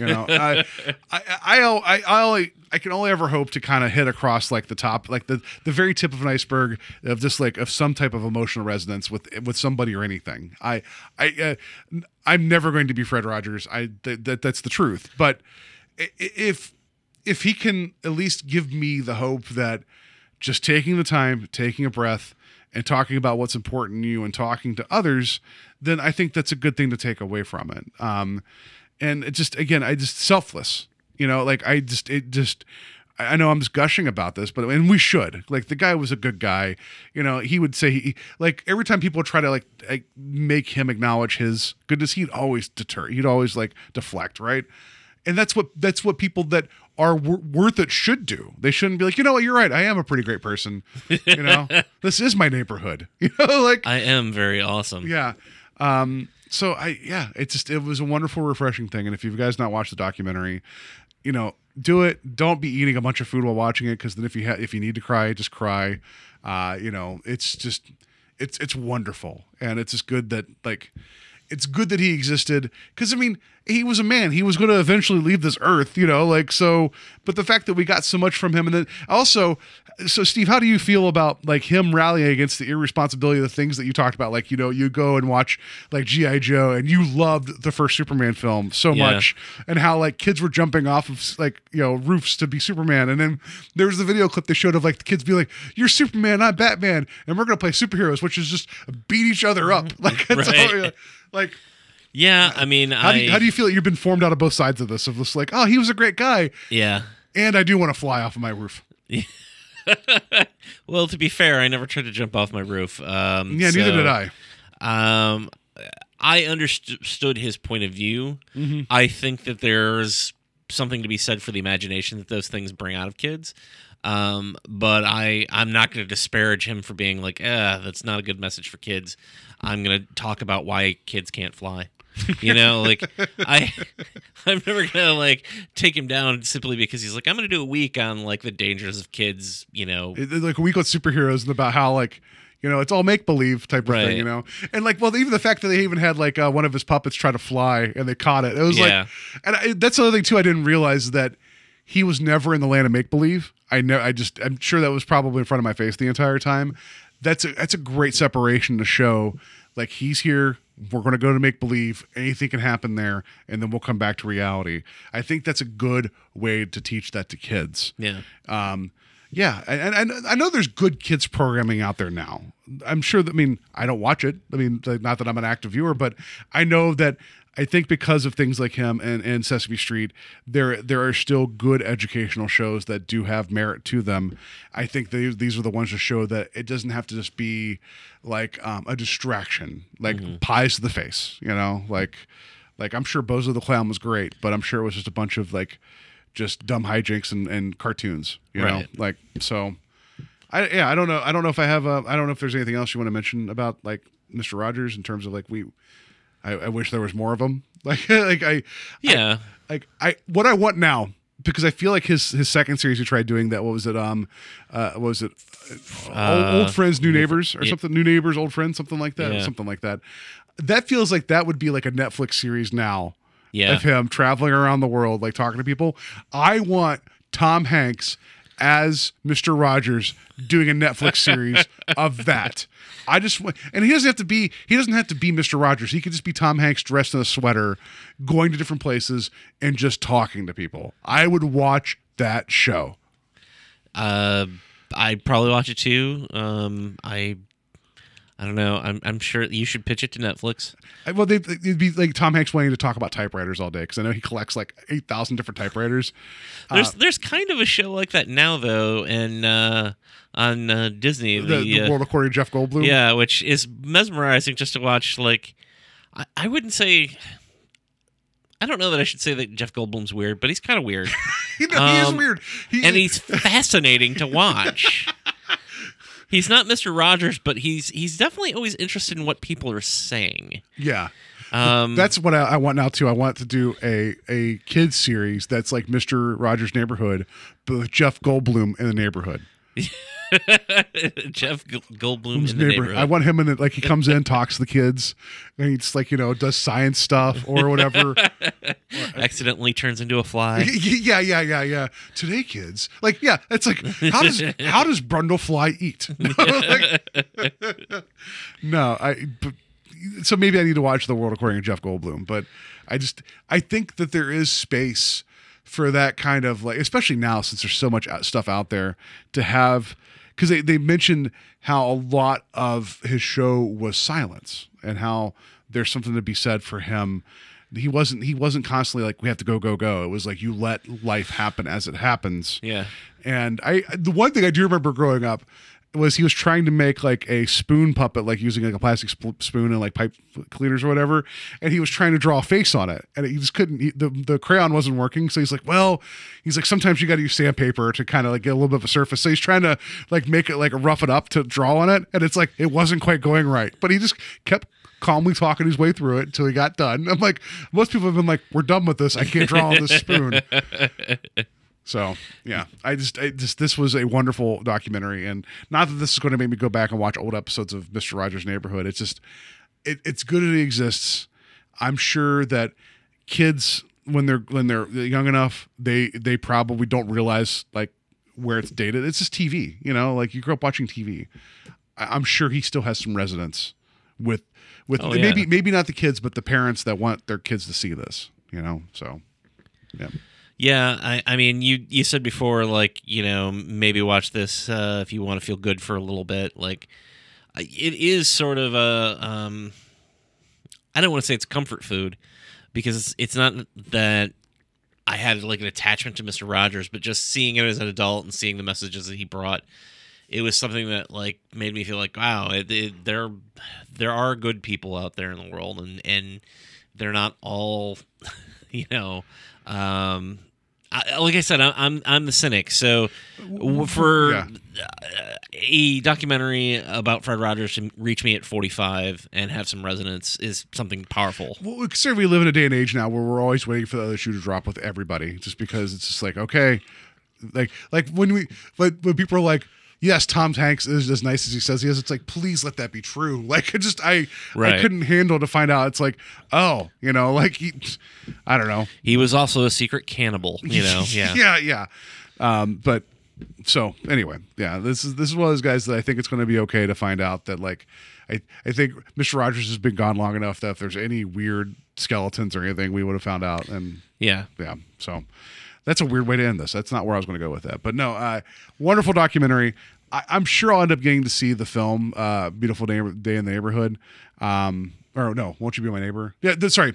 Won't You Be My Neighbor is the documentary. A Beautiful Day in the Neighborhood is the film. I'm sure I'll get to it. It's just, I feel like, feels weird. Like, I don't know if I need that right now. Because like we've seen the actual story. That's actually the reason that I've not been eager to see the movie, simply because I'm like, the documentary is pretty great, and like the movie's going to be less, unfortunately. Yeah. It might be a great movie, but it's not going to equal how powerful the documentary is. Well, knowing that in the documentary, and they find out about whenever he was on the subway train in New York, and the kid starts singing his song to him, and then seeing that in the trailer for the Tom Hanks movie, I'm like, that feels a little too on the nose. It's like, oh shit, that actually happened. Like that's like, okay, I feel better about that now. So, all right. Yeah, that's going to be our talk about Mr. Rogers. And again, if you guys haven't seen the documentary, check it out. It's a nice warm hug, and it makes you believe that people are capable of just caring and carrying that out. So, yeah. That's what I got to say about that. So before we go on to our game, you guys can find us on Invasion of the Podcast on Facebook. We have an email address. It's invadingpodcast@gmail.com if you want to write it to us directly. You can find us on Apple Podcasts, Google Music, Stitcher, wherever you get your podcasts. Please find, rate, and review us. It'd be greatly appreciated. And Steve, how can people find your Mr. Rogers-like output? Yeah, you can find me at thesaturdaynightslasher.com. You can also find me on Instagram and Facebook under the Saturday Night Slasher. And if you want to buy a comic book, you can go to Etsy Art of the Slash. It's almost the same story. Almost. Yeah. Your comic's going to be like being a webcomic published regularly again soon, right? Yeah, so I mean, when we started it, that was my initial idea, was just to do it as a webcomic, and then life happened and it kind of got put off, and then we kept getting requests to see it in print, so focused on getting it printed up and trying to push it that way. And now we're looking to just start the webcomic version of it back up, and then there'll be more printing, and it'll just be a back and forth. But yeah, nice. It's like Dilbert but with knives. That's what it is. No, so no, I'm sure as that becomes more available, I'm sure we'll put that out so people can see it. So yeah, that's let's just get to, well, we went from one neighborhood, we're just gonna get to another neighborhood. It's time to play the game. Time to play the game.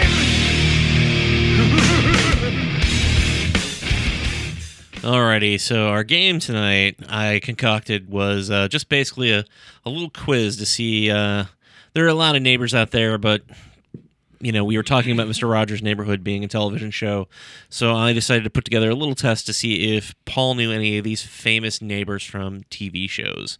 Looking at it now, I realize they're all from sitcoms, so we'll just say it's a sitcom neighborhood or neighbor. And no, Jim Neighbors is not on the list. Quiz. That'd have been, you'd be like, this is a whole thing about Jim Neighbors. Like, oh, it's all Gomer Pyle related. Pyle? All right, so this first one here, see if you can guess the character and the show he came from. All right. My face is hidden, but you probably know my voice. I hand out advice to my neighbor and his family from behind a wooden fence. So the character name is Wilson. It's from Home Improvement. That's correct. His name is something Post. The actor's name? Do you know? Okay. I don't know. Okay, and I'm pretty sure that was also, wasn't he like the doctor in Terminator, or like Terminator 2, the one that was telling Linda Hamilton that she's crazy? I don't think so. I think he passed. Well, yeah, no, they're both dead. I mean, I know the actor that played Wilson's dead, and that doctor's dead too. Is he? Because he's in the third one. Oh, okay. Well, I don't know. Yeah. Continue. I'm going to look this up because clearly I'm never right about anything. All right. So. Well, I don't know. Maybe No. So, so this next one here: birds loves bees, geese love ganders. Everyone else loves me except my neighbor. Still, I try my hard darn diddliest to be a good neighbor. Who am I? That's Ned Flanders. That's right. Birds love bees, geese love ganders. Everyone else loves Ned Flanders except me. Everyone who matters. Yeah, Earl Hindman is the guy that played that guy in Home Improvement, and he was in some films, but I was wrong. So just take a drink, everybody. That's fine. Yeah. So all right. So this next one here, I'm always just a door away, but I often do the pop in. At different times, I've had a jacuzzi, a smoker's lounge, and even the set of the old Merv Griffin show in my apartment. Who am I? And a screen door for sitting out in front of, and the local kids would steal my paper. That's Cosmo Kramer. That's correct. I just gotta say this. I don't know. I married post on it, so I'm assuming you're probably the same way. But we've been watching the Larry Sanders Show. I'm sorry, the Curb Your Enthusiasm. Curb Your Enthusiasm. I don't know why I said Larry Sanders. Larry David, Curb Your Enthusiasm. And one, it's funny because it's been on for 20 years now. Yeah. But there's only 10 seasons because he does the British thing where he's like, he'll take a few years off and he'll be like, I'll do another there was season. a large gap, I guess, between the last two. Like, not the two recent seasons or more, but there was like a huge gap between those, yeah. But it just came back this week, and I kid you not, his first show this season was one of the funniest things I've seen in a long time. So I've seen an episode of Curb Your Enthusiasm, not because it's just, for the longest time I didn't have access to HBO. Now I have it, so I should just watch it. But it was the one, there's an episode where he found out that like his there was a local deli naming sandwiches after like stars, and his was like full of whitefish, like the Larry David. He was like, "What?" It's like, this is a terrible sandwich. And then so he's trying, and so he tried to tell like the deli owner like, can switch it. And he's like, no. He's like, basically it comes down to, if you could convince another celebrity to take that sandwich, I'll take your name off of it. Uh-huh. So it's him trying to talk to other people to be like, no, look, this is a good look at that. Like he's trying to get people to convince that the Larry David's a good sandwich, so that they should put their name on it. The 7th season of the show is all about him doing a Seinfeld reunion. So like they got everybody back for it, and we see them like filming a Seinfeld reunion, and it's interesting too because there's like actual like a script that they're reading from, and it's like, oh, they actually built like a funny episode within it of like where these characters would be at that time. And you see them like filming little bits of the script and them playing those characters again, and it's interesting because it's a better reunion than if they probably did a reunion, but it also is one of those things where it's like, oh man, just reminds you how special Seinfeld was. Seinfeld's just one of those shows that the more I spend time away from it, whenever I watch it, I can always just sit down and watch it. No matter what, It's like that, and like I put Frasier up there too. Frasier just doesn't seem to age because it's just like the type of comedy of errors that they always do with these like smart people always cracks me up. Yeah, and did you see the episode of 30 Rock when they did like the night court reunion? It's not quite the same thing, but kind of the same thing. At least they kind of at least gave it an ending, kind of, you know. But yeah, I thought that was neat. I thought that was neat as well. Yeah. All right, so this next one here. I'm the boy genius with a crush on my neighbor's daughter. I'm usually the source for zany shenanigans, but no matter how crazy the situation is, I often find myself asking, did I do that? Who am I? Gosh, it's Urkel. Yeah. I thought you were going to make like a young Sheldon thing there. I'm like, I have no idea what you're talking about. Nope, that was all an Urkel. So he did do that. He did do that. So this next one here, I'm going to admit, is probably hard because I kind of wrote a terrible clue. So if you don't get it, this is not on you. It's more on me. Well, then I'm going to not buy you the copy of Joker again. So. I'm a teacher to my neighbor during the day.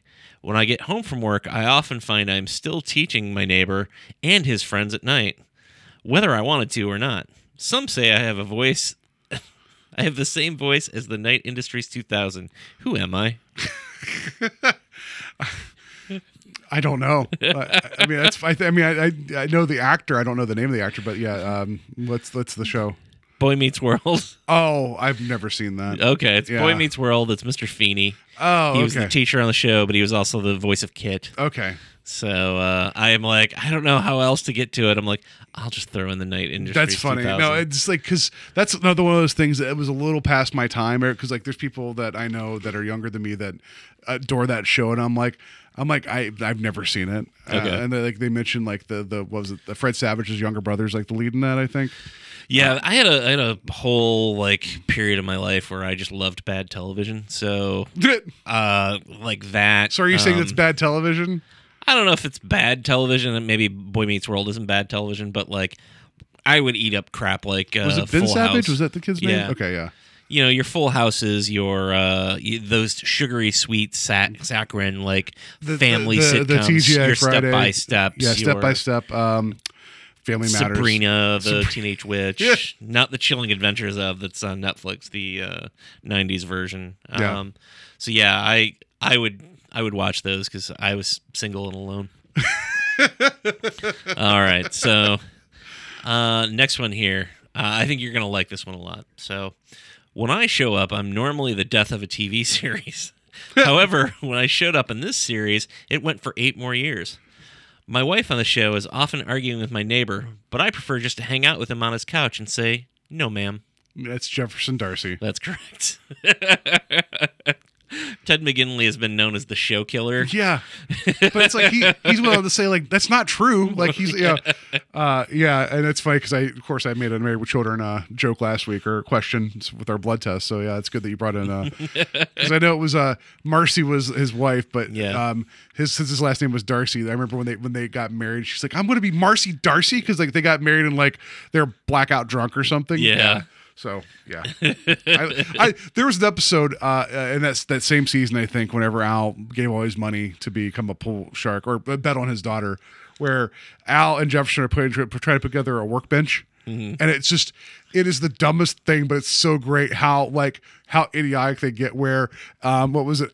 Like Jefferson's holding a board up in front of his face, and Al's like drilling. He's like, "Let me know when I get all the way through." He's like, "You got it, buddy." And then it just cut away to Peggy and Marcy sitting at the kitchen table with a Polaroid camera and like just taking pictures every time there was like screaming. And then they would trade photos. They're like, I'll give you this one for this one. Like so, it just got dumber and dumber, and it was a lot of fun. Like they had these brackets that were like L shaped, and they're like, "Do we have any more of those L shaped brackets?" And Jefferson's like, "No, all we have these sevens," and then Hal's like, "I'll get the blowtorch." Yeah. Did you change your profile picture to Grandmaster B? I did. Okay. Yeah, it's currently Grandmaster B. Because I was playing Overwatch and someone had that name, and and I saw that, I'm like, that's their gaming handles, Grandmaster B, and I'm like, that's amazing. You know, that's a deep cut. Yeah. All right. We've only got 2 more here. Yeah. This next one here. I live with my wife in the apartment below our neighbors. Whether I'm collecting rent or hanging out at the Regal Beagle, I make it clear to everyone that I don't like any funny business going on. Oh shoot! So he lives downstairs with the neighbors. Is it Regal Beagle? That should be the tip off. I'm blanking. I don't know this one. Okay. Did you ever watch Three's Company? I was going to say, is it Mr. Roper? Yes. Right, and that's Don Knotts. No, Norman Fell was Mr. Roper. Don Knotts was Mr. Furley, who came on after they tried a spinoff called The Ropers. That's okay. So yeah. That's your 70s TV talk for today, folks. This next one here, last one here, actually. My real name is Erwin, but you probably know me by another name. If you were looking for me in a grocery store, you might only find a jar of peanut butter. I was best friends to an overachieving young Republican, but I also had quite a crush on his sister. Who am I? Oh shoot! I can see the guy's face. It's the kid neighbor. Is it Skippy? It's Skippy. Yeah, from Family Ties. Yeah. And is the peanut butter thing a real thing, or is it something who's made up? Like, well, no, I just like Skippy's a peanut butter. Okay, so that's why I was like, yeah, because he's doing like the convention tours around here. I saw that there's something going on that he's part of. Yeah, he was. I couldn't go to the last Dark Xmas, but I think he was a guest there. Yeah. So. All right. So yeah, that's all of your. And I'm realizing now most of these are from like 80s and 90s television shows. Apparently, the crazy neighbor or goofball character neighbor is no longer really a staple of the modern television show. That's not necessarily true. I feel like I don't know. Like if you watch Bob's Burgers, they have. It's not necessarily the neighbor, but you have Jimmy Pesto across the street that's always around. You have Teddy, who's the handyman that's always showing up. Never seen an episode. You've of never Bob's seen Burger. Bob's Burgers? My God, it's amazing. Yeah. I think once you just need to give it a chance, because once it gets going, it's a delight. Like I love Bob's Burgers. I've never seen Curb Your Enthusiasm, and I'm like, just don't judge me. I'm like, you've not seen Bob's Burgers? Yeah. So. All right. Well, speaking of animation, that's going to pivot us into the very end of our show here. So that's going to do it for this week. But next week, we're starting off our year of animation. It's going to get weird. So I don't think we've actually decided yet about where we're going to go with all these things, because it's like we're going to kind of make this one up as we go along. Because I mean, I kind of charted out the year of canon a little bit, and then it got a little wonky at the end. But we'll see where we go. I kind of like not having a roadmap though. As long animation is like the theme, yeah. Right? So that's good. Because there's so many worthy things to talk about. Like there are things that I know that we've mentioned. Like you've never seen Mask of the Phantasm, so it's going to pop up probably sometime during this year. Yeah. But then there are weird ones like that I've never seen that I think would be interesting. And I know that there was it Deep Blue. Yeah. That you want to watch. So like we've got a little bit of an idea, but I kind of like it. It's a little less rigid than it was with it's not Deep Blue. What's it called? Gosh darn it! It's maybe it's Deep Blue. My brain's shot right now. It's a movie I own. Anyway, I'm gonna look it up because my brain's gone. I think you're right. Deep Blue Sea. That's not right. All right. An animated version of Deep Blue Sea. Yeah. Yeah, that's not the name of the film, but we'll remember it later. So yeah, we're gonna Perfect Blue. That's the name of the film. That's it, Perfect Blue. Wow, my brain's gone tonight. I couldn't remember Scorsese. Take a drink. I couldn't it's just. Oh God, there go the piano lessons. Yeah, yeah. Oh man, my mind's such a piece of shit today. So anyway, next week we're going to start a year animation. We're going to get into it. We're going to start with a weird one that neither one of us has seen. I've mentioned this last week, but it's going to be 1977's Ralph Bakshi's Wizards. We watched the trailer before deciding upon it. It's going to be weird. I immediately, just based on the trailer, went and just bought it on Vudu because I'm like, I can rent it. I'm just going to buy it because this looks weird and it looks like something I'll want to revisit. Hopefully I'm not proven wrong on that one. Yeah, and I've reached out to some people asking for some suggestions for some other animated films, and so there's some things I didn't consider. So that would be cool to have kind of like not to roadmap this out, but I've never seen The Iron Giant. That may be something to consider. You've never seen The Iron Giant? I've never seen The Iron Giant. Wow. Yeah. I kind of want to stay away from like the big mainstream stuff. But I mean, I know The Iron Giant is like it's known, but not like When it came out, it wasn't a success, though. No, that's fair. That's what I'm saying. Like something like, like we're not going to talk about like the Lion King or anything. I'm just saying I feel like we're going to maybe if there's Disney. I stuff, was hoping we were going to to do the entire Cars trilogy. Like, I mean, if we did something like the Black Cauldron, I'd be down for talking about something like that maybe. Yeah. But, and then the Cars trilogy. Like the more Mater, the better. That's what I say. We're going to get her done.